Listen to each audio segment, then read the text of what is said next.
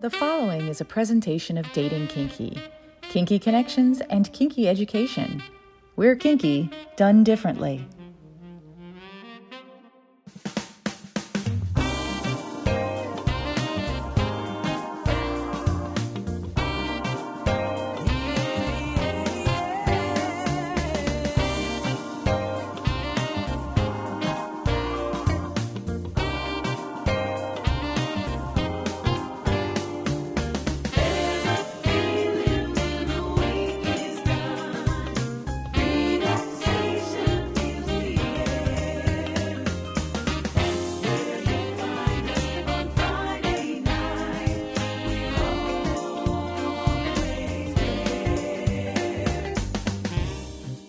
This is what women and other wonderful humans want. A frank and fun discussion about the way people approach each other for romance, relationships, friendships, or other partnerships that make us happy, as well as an intimate discussion about how to connect with our own authentic self, with questions asked by a guy. And now, here is your host, John, or as we call him around here, hi there, Catsuit. Hello there, Nookie, and welcome to the show, and welcome to all of you listeners. We greatly appreciate having you with us each and every week.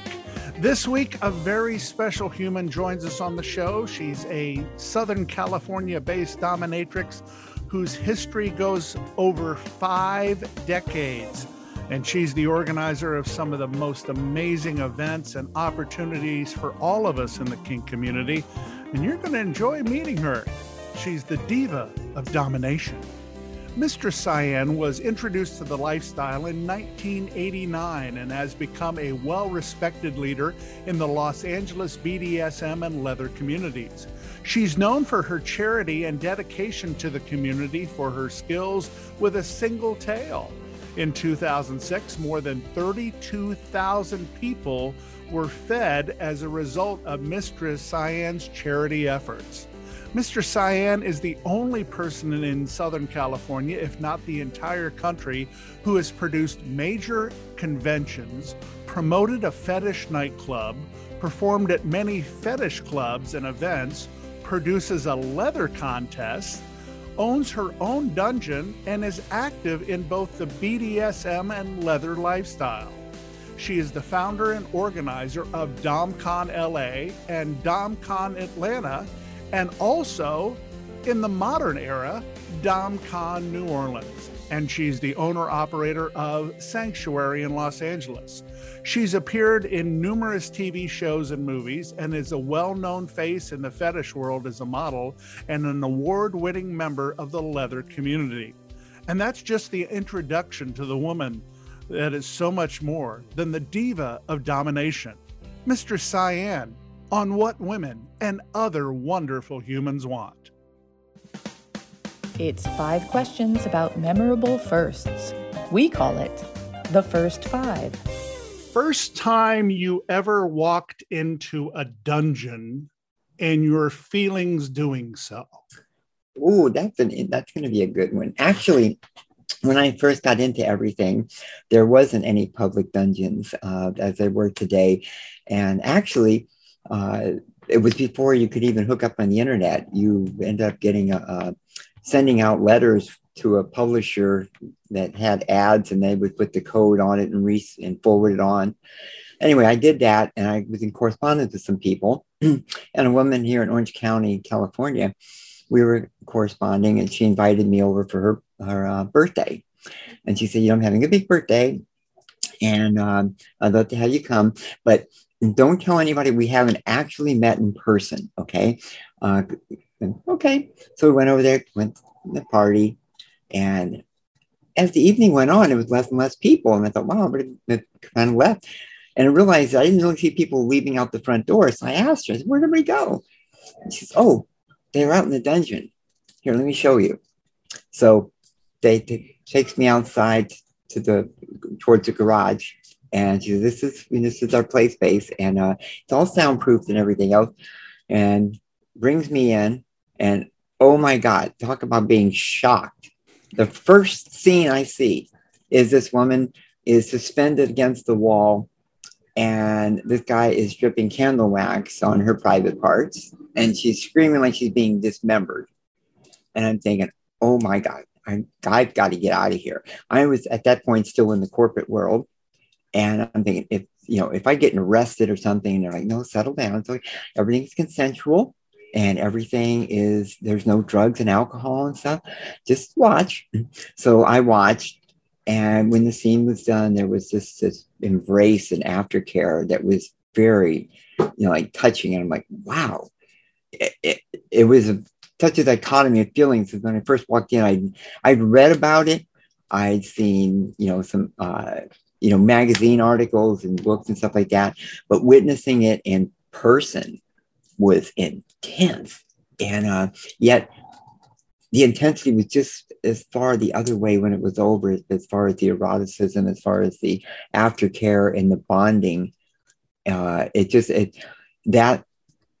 took what was what I would consider a fetish or an interest at a kink into like, wow, this is where I belong. Can you remember the first scene that you had from the bottom?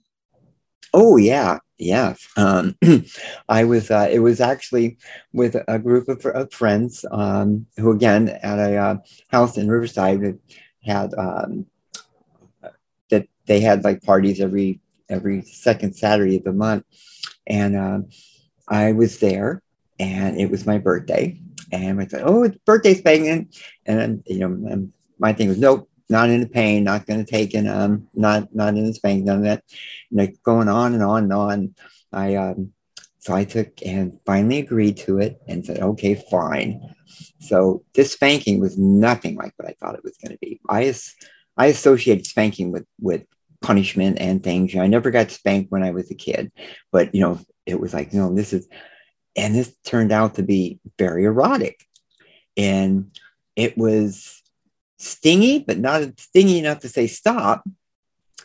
Kind of like being in a shower when you got the hot water on and you get used to it and you turn it up a little more. Well, that's what this was like. I knew that I was kind of new, and I was playing with experienced people. And that birthday spanking put me in a place that said, wow, even though I've seen this going on, this is the first time I've really experienced something. I didn't think I would like it, and I did. And I've been a type A personality dominant my whole life. I thought that this was my kind of yin yang in life, that I must be a sub in this. This is my balance. And for the next 4 years, I was on the sub side. I saw in an interview where you said that you did not have a choice to be transgender, but you did have a choice of how to accept it. Describe those first moments when you had the acceptance for yourself. I think because I pretty much stayed in the closet through most of my life, and I did everything I could in high school and college, excelling in sports and everything to kind of prove my masculinity. And I think the first time I really came to acceptance was that I just started doing professional dom stuff, and I was working in the music business, and I was kind of living two different lives. And there was a gig that Atlantic Records invited me out to for one of their artists. And I invited my friend who was a dominatrix who I was working with, and we went out there. And I got busy with some things. Well, the next day at the studio, at the dungeon, she goes, "I'm so sorry. I think I outed you." And I said, "What?" And she goes, "I think I outed you. I kept calling you Katie instead of, your male name." And again, at first people were like, "Who, what? Who's that?" And well, that night I went home and I thought, you know what I'm doing now? I'm burdening other people with my baggage, with my secret. Okay. And that's not fair to do with my friends. So the next morning I got up and I came out and I contacted the record companies and my friends and everything. And I expected a little bit of a backlash, a little bit of distancing, and the acceptance was overwhelming. it was like, well, we're so happy that you're following your path, you know. And we didn't know why, because during in the music business, I was a promoter and a manager. And but I had my hair long, my nails painted black, dressed very androgynous, and they're like eye makeup. And they're like, well, we didn't know if you were gay or goth or what it was, but now it explains a lot. And I got that total acceptance that it made me accept myself as well. When I told my therapist about it, and he said, well, you know, your whole life you've been living a life of trying to be what people wanted you to be. And this is the first time now that you're finding out that people are your friends because of who you are, not because of who they think you are. That's a beautiful story, and thank you for sharing it. First time you swung open the doors at your own dungeon and how you felt. Oh boy. Pride and excitement. You know, we took an that was a little bit of a transgression as far as you know, how that was coming to be about, because I had partnered with two people. Well, I had partnered with somebody, and we had a 3-level townhouse in Glendale, and the owners were cool with it. We told them we did erotic photography and stuff. Well, every time it rained, the sliding glass door in the patio downstairs would end up flooding the carpet. So they ended up selling the complex. The new owners came in, said, nope, we're not going to have this back. So I went to work with a couple of other people, and I got contacted by Mistress Omega and Mistress Nicole and asked me to partner with them in a dungeon in Reseda, which I did. And through attrition, you know, one of them decided to move on because she was living kind of far away. The other one, her and her husband had been trying to get pregnant, and she finally got pregnant, so she worked until she couldn't. And I took over the entire thing. And I remember walking in the door the very first day when it was like, quote, all mine, and thinking, wow, this is really something. I never in my life, having gone through college in microbiology and entomology and working in the corporate world and manufacturing and working in the music industry, this is the last thing I thought that I would be doing or where I would be. And it was very exciting. I think it was as exciting as when my daughter got, you know, first turned 18 and found out that she had a little bit of a kinky side and was able to show her the dungeon and have her accept everything. First time you ever stood in front of the crowd at DomCon and realized this is what I've created. I think, oh my gosh, that's, I mean, I was kind of surprised when I first started it. I expected it just to be a small LA event to bring the locals and some of the pros and stuff together. But 30 days into, after announcing it, it had already become a national event. People from all over the country were coming and stuff. And I think that's when I realized that, wow, this is much bigger than I thought it was going to be. But I think the very first DomCon, even, I was really overwhelmed at how many people came and the acceptance and the enthusiasm and the excitement. And I think the biggest thing was that the reason I started DomCon is I was in a Yahoo group for femdom, and I got banned from it. And when I asked the moderator, they said, well, you're a professional. This is for lifestyle. And lifestyle for years. But I just, you know, I'm pro because I enjoyed that as work. And I realized that there was a big disconnect between the lifestyle community and the professional community. And so I thought, well, DomCon can bring it together. And I heard everybody telling me before the first DomCon, this is never going to work. The pros aren't going to come together. They're going to try to one-up each other. They're going to they're not going to want to divulge secrets or business practice with each other. It's not going to work. The lifestyle people are going to boycott it because it's a pro event. And that didn't happen. It came together. And I think one of the biggest joys to this day was following that first DomCon, seeing the chatter online that the pros saying, wow, a lot of these people who were just lifestyle, we figured like weekend players, and some of them teaching the classes were amazing. We learned so much. And the lifestyle people like, wow, it was really enlightening, because these these pro doms are not just people who are dressing up for money and, in their latex and stuff. They're really serious about what they do. So it brought the two communities together, and that was a goal that I reached after the very first one. And I didn't think it would go that quick. I thought it would take much more. More to come with the diva of domination, Mistress Cyan, when we return on What Women and Other Wonderful Humans Want. Hi, this is Venus, and I have a special message going out to all the single ladies listening right now. What if you could have a committed, loving relationship with a partner who is monogamous to you, but who would love to see you have sexual experiences with others? Sounds too good to be true, right? Well, it's not. You really can have your cake and eat it too. You can have it all. Learn more at venusconnections.com. That's venusconnections.com. This is Tanya Tate. And have you listened to my podcast? Tanya Tate presents MILFs Making Money.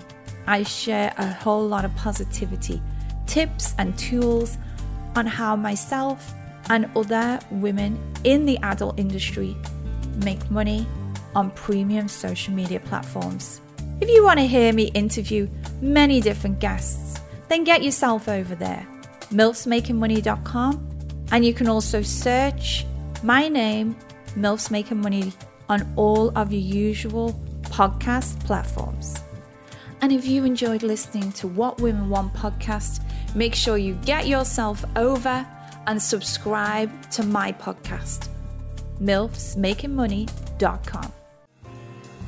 Have you ever wanted to try something a little kinky in the bedroom but had no idea where to start? Or maybe your partner just told you they're into water sports. No, not the jet ski kind. And you really want to fulfill their fantasy, but you're nervous. That's totally normal. I'm Kate Sloan. I'm a sex journalist who's talked about kink in magazines like Cosmo, Playboy, and Glamour, and on my podcast, The Dildorks. My new book, 101 Kinky Things Even You Can Do, is a guide to some of the hottest and best-known kinks out there, from age play to zapping and everything in between. Each section offers 3 suggestions for ways you can try out your new interest with a partner or even by yourself. Curious? Order your copy now at 101kinkythings.com and start learning new things about your sexuality. I wanted to take a moment to tell you about my friends at Lotus Blooms. Lotus Blooms is an adult shop with a different kind of feel. You'll notice the difference when you walk into the warm, welcoming shop where everyone is welcome and celebrated. They offer a beautiful collection of size-inclusive lingerie and steel bone corsets, and their staff loves helping folks find something they feel amazing in. They also carry a curated collection of body-safe sex toys and vibrators, impact toys, and restraints. And their incredible staff are trained as educators, and they look forward to helping you explore your pleasure. Visit them in Alexandria, Virginia, just outside of Washington, D.C., or shop online at www.lotusblooms.com.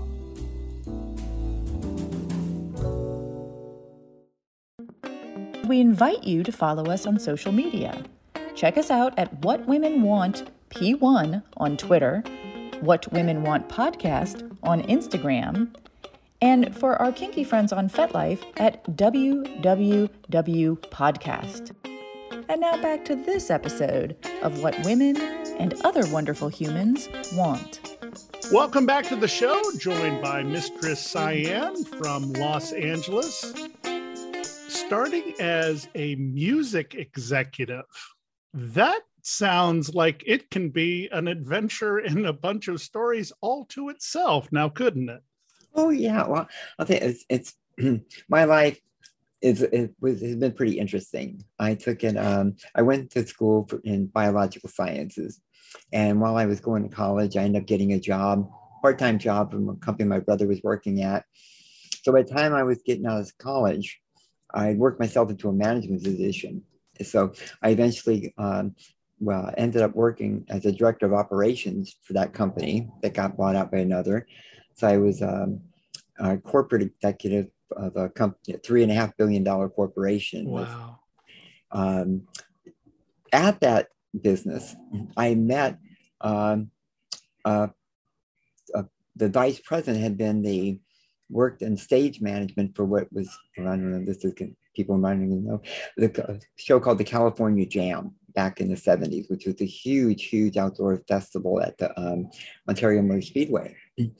And he had brought in a bunch of people like Jimi Hendrix's cousin and all these musicians and stuff to work. So I kind of connected up with some of these, and I'd always had an interest in music, but couldn't play. So I went through working in manufacturing as a director of operations, and on the side started taking work in the music business a little bit. And that person, him and his partners, started up a production company, and I think it was like mid 80s, and they asked me if I wanted to work with them, and I did. Well, it was right at the height of the John Travolta urban cowboy thing going on. So they were looking at doing all the, the country stuff and that, and it was like, I'm into rock and roll. So they said to me, you handle the rock and roll aspect of things, and we'll do the other. So I started doing some promoting local shows around LA. And by 1990, we just weren't going the same direction, but I made a lot of contacts and stuff. So I started a company called First Class Productions, and we started doing the Sunset Strip, and we ended up being the largest promoter of the Whiskey, Roxy, and Troubadour, during the 89, 90, 91, 92, around there. And in that process, I also got to see a lot of bands that I booked. And so a couple of them I started managing. And so I got into artist management, and not only promoting shows, but booking them other shows, which led to making friends with people in the publication business, music publication, print media, and wrote a few articles, and ended up publishing my own music and entertainment magazine for 7 years called Night News Music and Entertainment Magazine. And that's what basically gave me the freedom to start, going kind of my kink direction too, because I wasn't a 9-to-5 job. I wasn't accountable to anyone. I was pretty much my own boss. And that and when I did come out, one of the things too was I was concerned about my band. I was my own worst enemy about my gender. Okay. And I was afraid, oh my God, is my band, how I'm managing their careers, are they going to suffer backlash because they find out their managers are trans and stuff like that? Because in the early 90s, it wasn't accepted the way it is today. It was not. And so I kind of transitioned from the music business into doing my domination stuff. And after about 7 years with the magazine, the prices of paper started going up, internet advertising started hitting, and it got really hard to continue getting print advertising and to get the magazine going. So we ended up stopping the magazine, and I focused on my pro-dom career, basically. And that's really, but it's amazing how many people I've met in the BDSM world that I crossed paths with back in the music world that we didn't even know it. I've often heard that there's a rhythm to a good scene, and that music for many of the DOMs that I've played with has been the basis of what creates their story. Now you come from the executive business to the music business to the pro-dom business, and suddenly all this comes together in starting events that you have this background in doing, and now you're bringing it to this new industry that is ready to break out into the open. Talk to me about that transition. I guess it was kind of accidental. I mean, I had experience, like I said, in some of the production of the events and stuff at the Whiskey, the Roxy, and those kind of places. So, scheduling and organizing wasn't a problem. What I learned in college, more important than anything else, was how to organize. It wasn't about what it's about how to get the information because you're not going to retain everything. As a submissive, when I first got into the lifestyle, I mentioned for 4 years, I was on the submissive side. I got collared and everything else. And what that experience did is it helped me develop an intense sense of self-discipline. Being a type A and a dominant person, if somebody asked me to do something, I go to the end of the world for them. But if they told me, we had a different story. I did not take orders well. And here all of a sudden I found myself collared and having to take direction. And there were times that my dom wanted to keep the conversation end the conversation. I wanted to keep it going, but I made a commitment to myself, to be the best that I could and adhere to the commitment that I made. So it built a really intense sense of commitment and self-discipline. So all those little building blocks ended up coming together to help me build this building of DomCon, so to speak. I had the organization skills from going to college. I had the dominant personality, a part of being aggressive and go-getter, and I had the self-discipline coming from being a submissive to be able to keep that focus and keep the goal in sight, and also being realistic enough from what my mom and dad had taught me, growing up about focusing and how important time management was. I remember as a child, they said, the only thing that you're given when you come into this world is time. Okay. And the problem is you don't know how much you've got, and it doesn't matter what you do or how much you make. When your time is up, it's up. You can't get any more of it. So you don't know how much you have, and you can't. So use your time wisely. So all those aspects of things all came together, and it just naturally came there. I came up with the idea of doing DomCon, and it was like, okay, how do I organize this? I'm going to stay committed to it. I'm going to stay focused on it, and it all came together. But I think it's a matter of everything that we open ourselves up as we grow. And I admit when early on when first started thinking about DomCon and made that first commitment to the hotel, it's like, oh my God, I don't know, are people going to come? Are we going to get stuck and go, I'm going to go bankrupt for not be able to pay for all this, and what's going to happen? And it can get stressful, but again, staying focused, staying disciplined, and it kept me on track. You talk about focus in such an amazing way. And having been a bottom and collared, you went from this totally in control executive to being someone who was under control and directed and guided in what to do. And then you move over to the Dom side, where now you are directing and guiding people. And the thing that I have found so amazing through my brief journey, as far as having a singular Dom that's worked with me, is how my life had been so much in control that I wanted to feel out of control. But now the journey has come back to, how do I get control of all these emotions that are going on in me? Talk to me about the transition from the bottom to the top and how focus just played a major role in that. Well, it was very important, because I think focus and perseverance are the two things that are the keys to success, and also the ability develop that self-discipline so that when you're confronted with something, you can respond to it rather than react to it.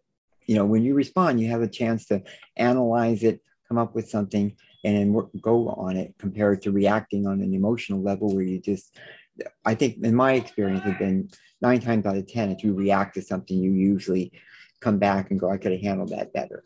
Okay. So as a submissive, for me, it wasn't a matter of feeling as a sub or that I was being controlled. It was a matter of, I looked at it as that I was still in control and I was surrendering this. This is what I was giving. Okay. And that, and it's funny, as a sub, I also, I'm an overachiever. I want to do the best that I can, 110% or nothing. So my focus was, well, if I'm going to be collared and I'm going to be a slave, I'm going to be the best damn slave out there. Okay. And you know what? I want everybody in the community coming up to my dom going, you're really lucky to have a slave like her. Okay. I want to be that pride. I want to be that. Okay. Well, the funny thing is later on, when I did go the other way and find my dominant side of it, is that I also want my sub to be, I still to this day want somebody to come to me and say, you are so lucky to have her as your slave, because I did not take her. She has given that to me. She can make that choice to surrender that power exchange to anybody in the world. Okay. So for me to get it, I feel very special. And, you know, and my collar is a pro dom, and everybody knows it, but she has chosen out of respect and admiration and caring and stuff to surrender and be collared to me. Okay. And she's not ashamed of it. And I'm proud of her. But I want people to look at me and say, wow, you know, it must be really special to have someone like that give you that. So my transition from being sub to dom in a mental and emotional aspect was, I've always been caring. I was born down in New Orleans, so I was, you know, was raised with manners and things like that. So it was a lot of it was not a matter of dominance and submission. It was a matter of good behavior and manners and respect, which in the leather community is about trust, honor, respect. So everything kind of seemed to come together. First time I was, when I was collared, and apparently my dom already knew, you know, the direction I was eventually be, we were going to go to a party. And he said, I feel like switching tonight. And my first thought was, fuck, I hope it's okay to say that. Fuck, I don't want to do that. Because I love the subspace. I love that subspace. And damn. But I had also been taught, this is important. I was also taught when I was a sub how to flog, how to throw a single tail, how do you do violet one, because there were no classes, there were no things, you know, internet, there were no dungeons really, except for Threshold or Gamma Society. We do a party every 3 months. So they said to me, you need to know how to do these things, because when you play with somebody, you need to recognize whether they know what they're doing. And if you know the correct way to do it, you'll recognize if somebody doesn't. So I knew. So when we did the scene, and it just, wow, it was like flipping a switch. It's like, this is where I need to be. And literally my dynamic changed overnight. The collar came off. I found that basic. As much as I love that substitute space, that euphoric feel, that dom space was like a shot of adrenaline. It was really hyper. And that word focus came into it. You're throwing a whip. You're doing things that could hurt somebody. You have to be focused on what you're doing, because, you know, if you make a mistake, somebody else is going to pay the price. So that focus was just such a rush and everything. And everything in the room, everything around you goes away. The only thing is the magic between you and the person you're playing with, that focus and that intensity. And you're kind of like, what you're doing to them, you're kind of taking each other up like a ladder. Every time you take them up, they take me up. And every time I take them up, they take me up, I take them up. And that focus was just, I mean, I can't say enough about it. It's a simple 5-letter word, but it has so much meaning to when you allow yourself to focus on something. And you talked about the tools of the trade, the flogger, the whip, but it seems as though the brain and the mind are the most powerful tools that a dom can have. Oh, yeah. I tell people when I do my classes that the biggest sex organ's between your ears. Okay. If you can control someone's mind, the body will follow. And a little trade secret kind of is that when I play with people, the first time I play with them, I always tell them, you know, when we finished, you're going to take and tell me you could have went farther. Okay. And that's what I want. I want you, because when first time you play, there's going to be some apprehension. It's going to be kind of nervous. You're going to be, you know, not, yeah. And subconsciously, there's going to be a wall up because you're going to feel like you have to be aware in case you have to say stop or anything. Okay. But once we do that first session and it's pleasurable and it touches some things and gets some biochemical stuff going on and you find yourself in a little bit of a space, now all of a sudden that subconscious walls come down. So the next time we play, you're not worried about am I going to be in danger? Am I going to get hurt or harmed or anything like that? And you allow the freedom.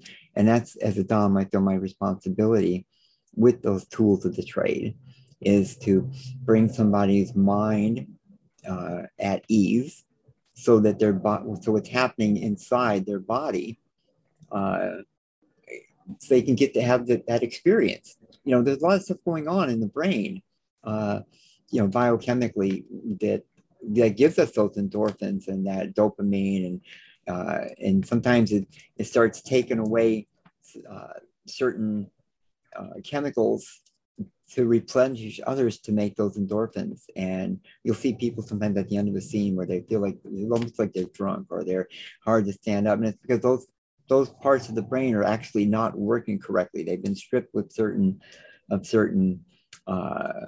chemicals, you know, to compensate for some of these other areas of the brain. It needs to formulate the hormones and the dopamine and the endorphins to get you into that subspace. Basically, that's nature's way of handling pain. And what we do with BDSM when we start off, we start off slow and easy, and we're basically tricking the mind into saying, oh, we're getting hit. So it reverts into that primal state of we start to release these endorphins. We're getting hit. We need to protect ourselves against pain. And when you do it right, that threshold between pain and pleasure start to become one. The pain is the pleasure is the pain. As I'm sitting here massaging a bruise that was given to me by my queen over the weekend on New Year's Eve, I am reminded of a portion of the interview that you gave to LA Weekly, which is an amazing interview, and I'm going to link it in the show notes, that talked about the transition of when a sub is doing something for themselves and then makes this transition of doing it for their mistress, and how that, I guess, epiphany creates even more possibilities for a sub. Because I know personally, the harder that my queen will hit me, the more I don't want to give up because I want her to be happy. Mm-hmm. And when I reached that, I was like, oh my God, how am I doing this? And then I realized it wasn't about me. It was about her. Mm-hmm. And the funny thing is, I'll only speak for myself, as a top, I find myself in that same way. I know that what I'm doing is going to bring my play partner to a level that they could never achieve on their own. And so, you know, and that's why a little bit earlier when I said we're kind of picking each other up, you know, I'm doing to you and you're giving back to me, and I'm giving to you and you're giving back to me. And it's a very mutual journey that you're on with a scene. And the funny thing is that experience about doing it for the other person isn't unique, I think, to our lifestyle. I think I try to explain to people that it's in a vanilla relationship. You know, you bring somebody candy, or you bring somebody flowers, or you give them a gift. Okay. It makes you feel good when they get a smile, or when they're happy to receive something. So I think as humans, most people have an inherent desire to please another person. Okay. Especially if it's somebody you care about. Okay. And in our relationship, we may just kind of demonstrate it a little bit differently than a vanilla relationship. Mm-hmm. But it is about fulfillment, because by making you happy makes me happy, basically. You know, when, like I said, when you find yourself taking that, and you realize, you know, that it's not something that you're going, hey, hit me harder. There's a reason you're saying hit me harder. And it's because it's bringing enjoyment to the person you're playing with, which makes you feel good. So it gives you a fulfillment. And I think that's the big key to a successful MS, master slave, or dom sub relationship, is that each side is always looking out for the other side and trying to do something that is going to help the other person, make the other person happy. It's a big fallacy to believe that in a dom sub relationship, that's all about the dom. When you look back at the years when you started your original space, coming out to today, has the art of doming evolved, or is the foundation very much the same? I think the foundation has changed a little bit, but the art has really evolved. I mean, I can say 20 years ago, what was edge play then is kind of like mainstream play now. Violet wand was something that you didn't see very often. Fire play was a rarity. There were only a couple of people. I mean, there were very, very few even pro doms that were using, single tail. And stuff. And the pro doming had a lot to do with traditional things like spanking and paddles and bondage and so on. So the art has evolved quite a bit. And I think through our acceptance of each other and the ability to have society take us out of the DSM as an illness or a mental illness, it's we get a little bit more acceptance or tolerance to be able to be a little bit more public, which has allowed us to have these dungeons and to do classes and workshops and have events like DomCon. So as you go to these events, I mean, I go to some of these classes with DomCon or whatever, and I come out learning something. I'll never know it all. And even if I'm, as people talk about how good I am with whips and stuff, that I'll see somebody with a little bit different technique. And there's been a lot of people, my technique of throwing whips is very unconventional. I pretty much taught myself and stuff. And there was a time up, from between 2000 and probably 2012, anybody who I had taught, they would get stories about they'd be in Chicago and they're like, oh, Mr. Cyan must have taught you that, huh? But I teach people a different style. They teach me a different style. And as a result, our art has grown and expanded. And so the foundation, I think, is still pretty much the same, with a little bit of, through a lot of the events, we have a little bit better understanding. So that foundation is not so much, like I said, even with the pros, it's not, it's not about, well, this is all us. We still realize that people are coming to us for a reason. Okay. There's a need. Okay. And we're there to fulfill that need. We may be dominant and we may be mistresses or whatever, but we don't have the power to take, or we don't have the ability to take someone's power. They still have to surrender to us. And just like if we get stopped by a police officer, we have to submit. on there. Everybody in this world is going to find themselves in some capacity in a position of service or submission, whether they like it or not. Last week, I had Mistress Petra Hunter on the show from Dallas, and she brought up a very interesting concept that I have heard before and actually agree with a lot. I'm wondering what your thoughts are on it. Is kink a preference or an orientation? I totally believe that it's an orientation. And I'll take it one step farther. I think it's something that we all have. I think every single person has it. It's just society doesn't influence us to be kink. I think society influences some people not to be. Okay, I think if some people weren't born or brought up in a very overly religious situation, they're going to be a little bit more open-minded. If they're not brought up in an environment where misogyny is so important that they go, I could never submit, and that's the weakness and things like that.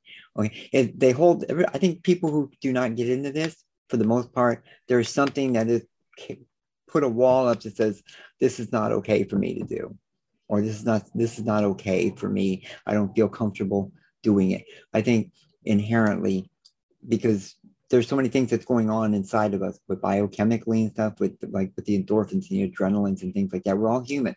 Okay. I think if we just allowed our raw emotions and open mind to be able to experience some things without judgment or prejudgment, I think we would have a lot more. I've dealt with a lot of people who said, I could never deal with this. I'm never going to do that to me. And finally, they'll watch a scene one day and say, well, try it, and go, oh my God, this is amazing.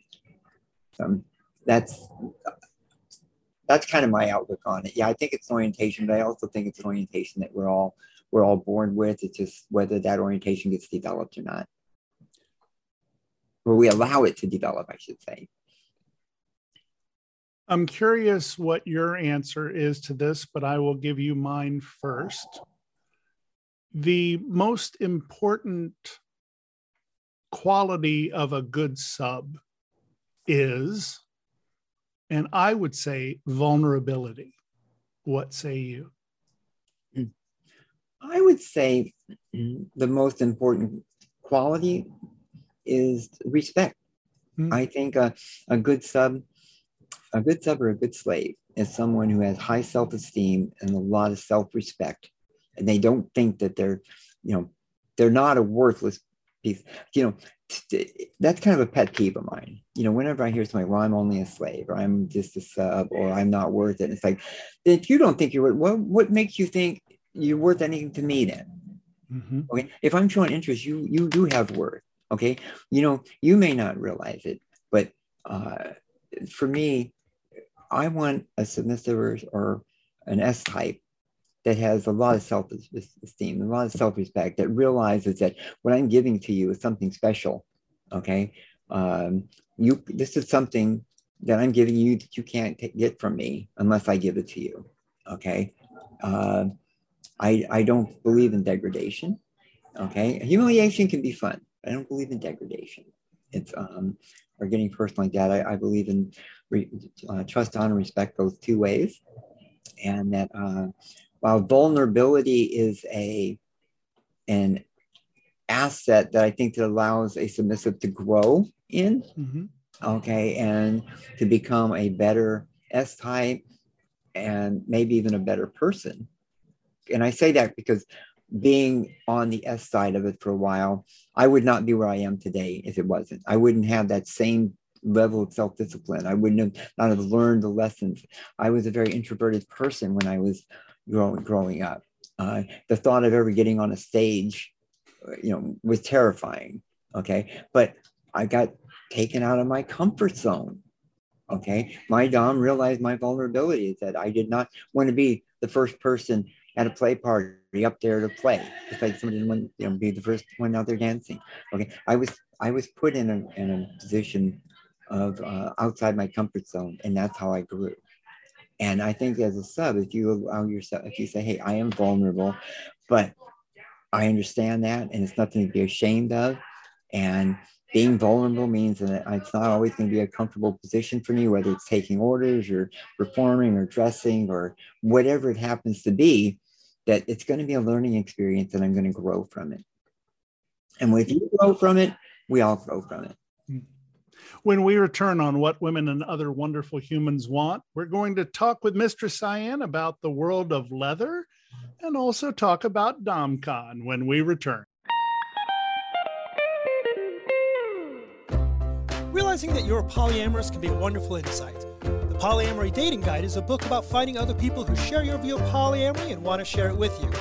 This book includes a variety of sections on poly-specific dating, such as navigating online dating with a review of poly-specific dating sites and how to make a profile that works, real-time dating tips that will tell you where to find polyam people and how to make a positive impression, how to date as an existing couple, and if you should, dating as an introvert, queer in dating, and lots more. Get your copy at polyamorydatingguide.com. This is Alicia Zadig, author of the new book, Yes, Mistress. I'm also Mistress Alicia, a leading dominatrix and BDSM expert. My book, Yes, Mistress, takes you on a provocative, eye-opening journey into the erotic worlds of kink, fetish, and female domination. Join me for a fascinating conversation.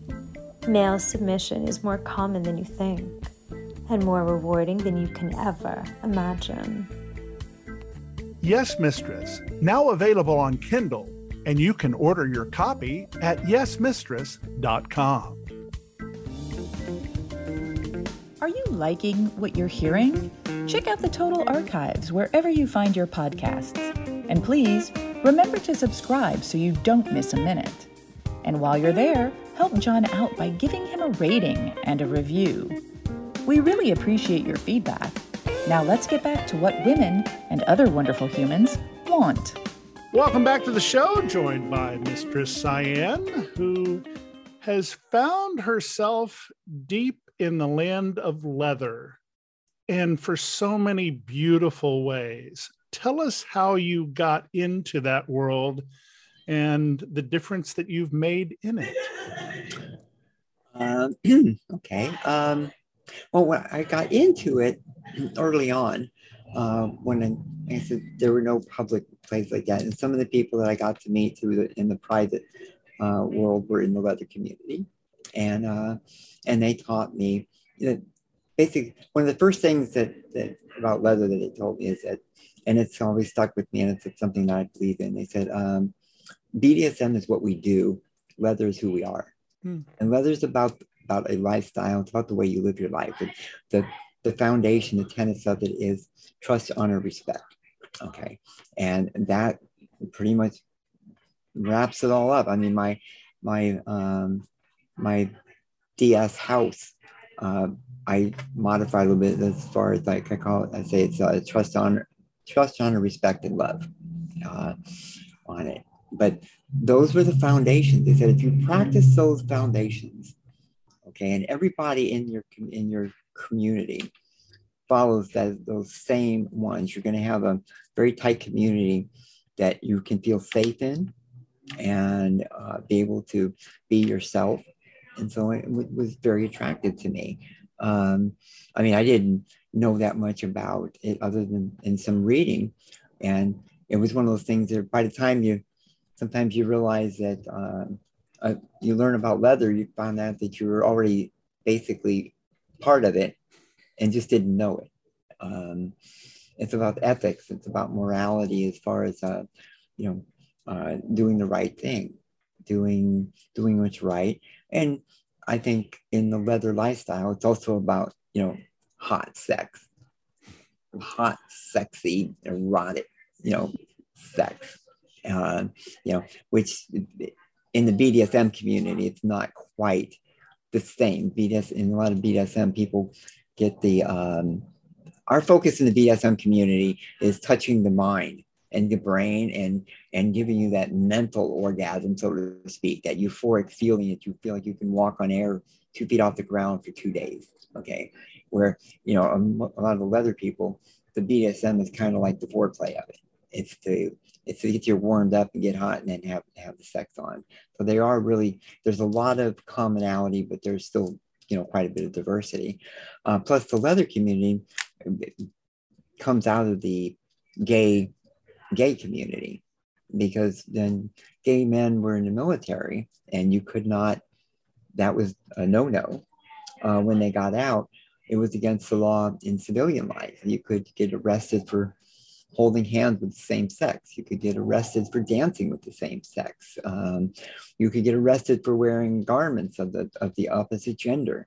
So these guys coming out of the military were used to protocols, with standards of behavior.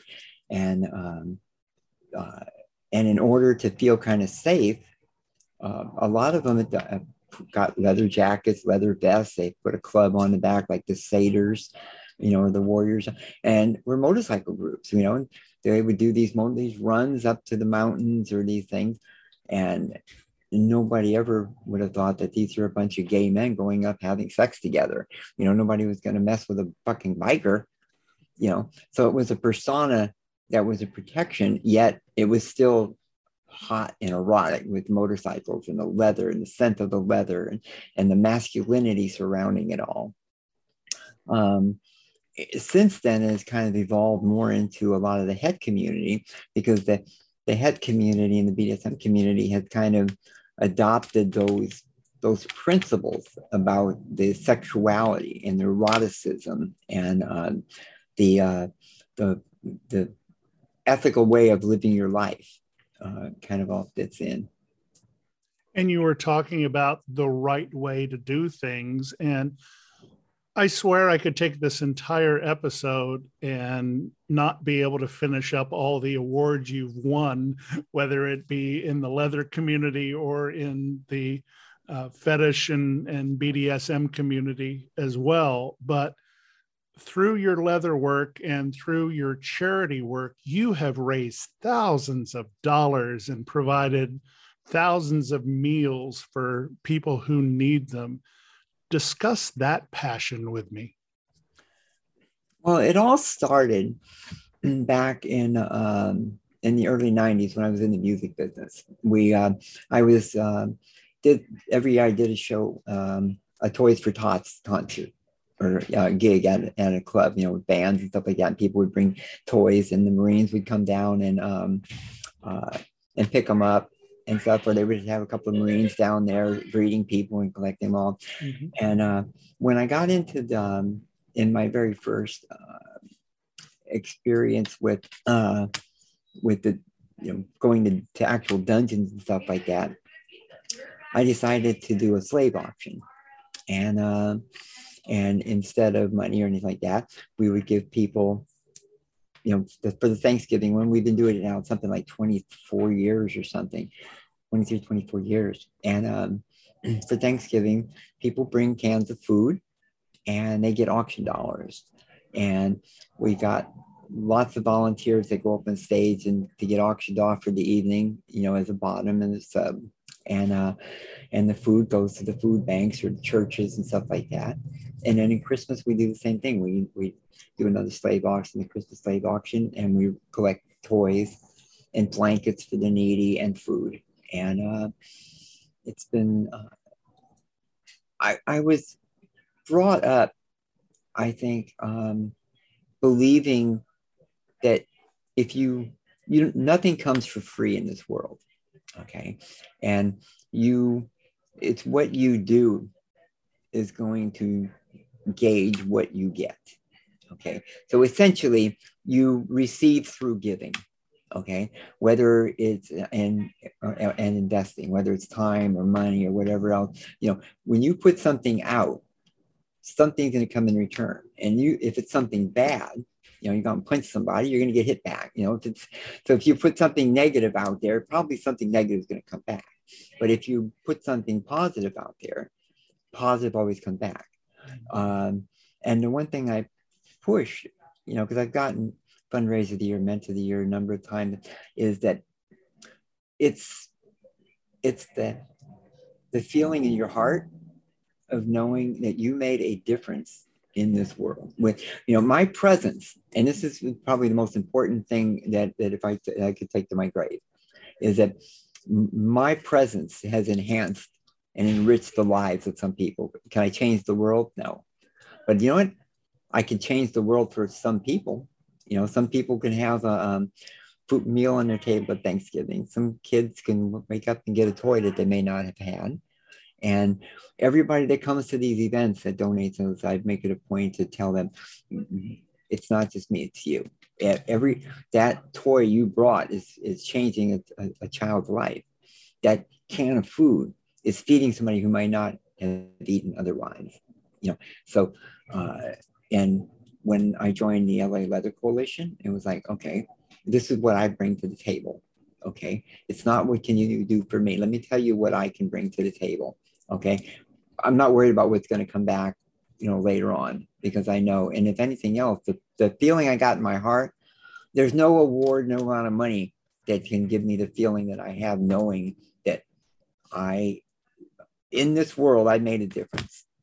And that is probably the most important thing to me. And even when I play some simple things like in my scenes, I know that I'm making a difference with somebody tonight. I'm bringing them to a place that they may not have feel. And you know what? In return, I'm getting a lot of fulfillment. And one of your biggest contributions to the community itself is DomCon. As someone who has not been, but would like to go, explain to the people who don't know what DomCon is all about. Okay, well, DomCon is an event that we do twice a year, once in Los Angeles in May, and now once in October in New Orleans. And for the first 12 years, we did one in LA and one in Atlanta. And after 12 years, we moved the Atlanta to New Orleans. And it's an event that runs between 3 and 5 days, 5 days in LA, 3 days in New Orleans, or 4 days in New Orleans. And it brings people together for a variety of reasons. It has a social aspect to it. We have a lot of social activities where we have newbie social and lifestyle social, male dom social, pro dom social, and VIP social, people of color social, areas and social events that people can come meet like-minded people or new people and get involved in a community they may not be able to be in otherwise. We have an educational aspect of it. We have usually 50 to 60 classes over the course of the 3 days of relationships, of technique, of dynamics, all those types of things. So you can come learn from. We have 2 days of industry only for the professionals to come share business practices and learn, more about the business and techniques, so they can be safe when a client comes to see them, that they're not going to be, they're going to be safe and not harm that person. We have a play party. We have a fetish ball. We have a cross-dressers pageant. We have for pet play, pony show and pet awards. I mean, there's literally something for everyone. And if it's something that you've heard of, you've seen on TV or whatever, it's a place that you can come and you won't see like the attitudes and stuff. Somebody's there to help. Our presenters that come from all over the country. They come from Asia, they come from Europe, they come from Australia, South Africa, comes on their own dime. And because of that, we know we got people who care, and they're not doing it for the money. They're coming in and they're coming in their own dime, so to speak, their travel and their hotel arrangements. We do comp them and their guests into the event, but it's for the love of it all. So it's an opportunity for us to come together and celebrate our commonality and respect our diversity. We're not trying to homogenize everything. We're trying to give everybody a little bit better understanding of the kink community, the adult alternative community. All genders, sexual orientations are all welcome and present.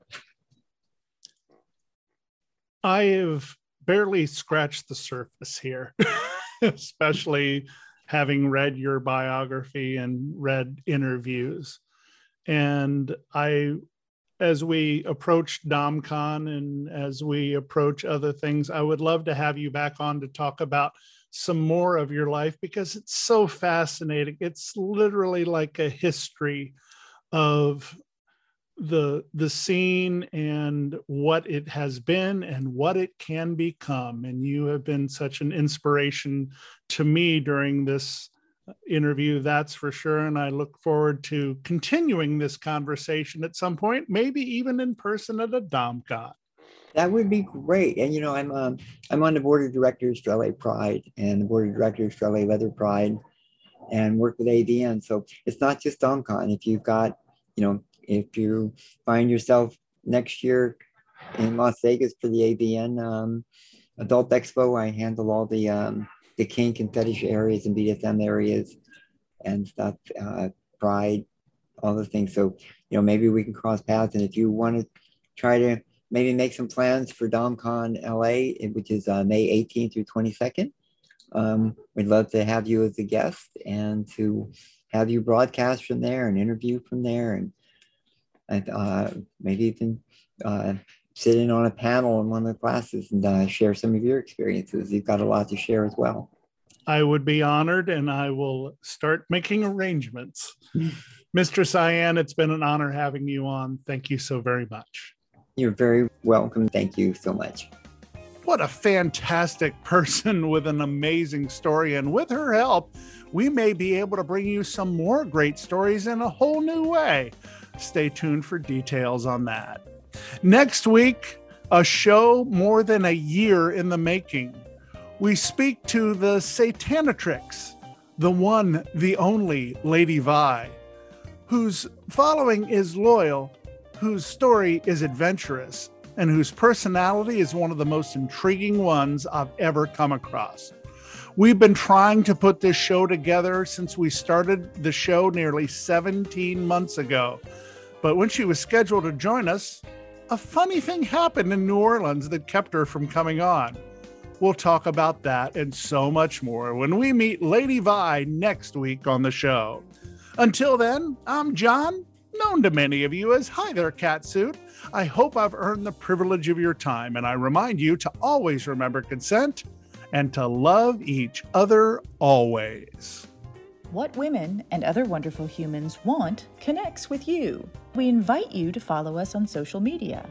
Check us out at What Women Want P1 on Twitter, What Women Want Podcast on Instagram, and for our kinky friends on FetLife at WWW Podcast.